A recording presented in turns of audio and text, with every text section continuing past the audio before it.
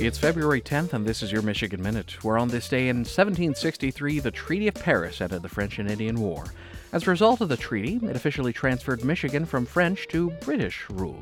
And by that time, English troops had already overtaken French forts in Detroit, St. Joseph, and at Fort Michilimackinac, situated next to the current spot on the Mackinac Bridge.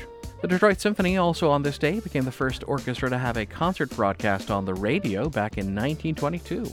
The orchestra later performed for millions across the country as the official orchestra of the Ford Sunday Evening Hour, national radio show from 1934 to 1942.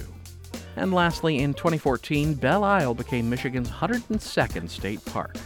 One of the island's most famous structures is the Anna Scripps Whitcomb Conservatory, oldest in the country. The conservatory currently maintains a vast array of succulents, perennials, ferns, palms, and a lily pond garden.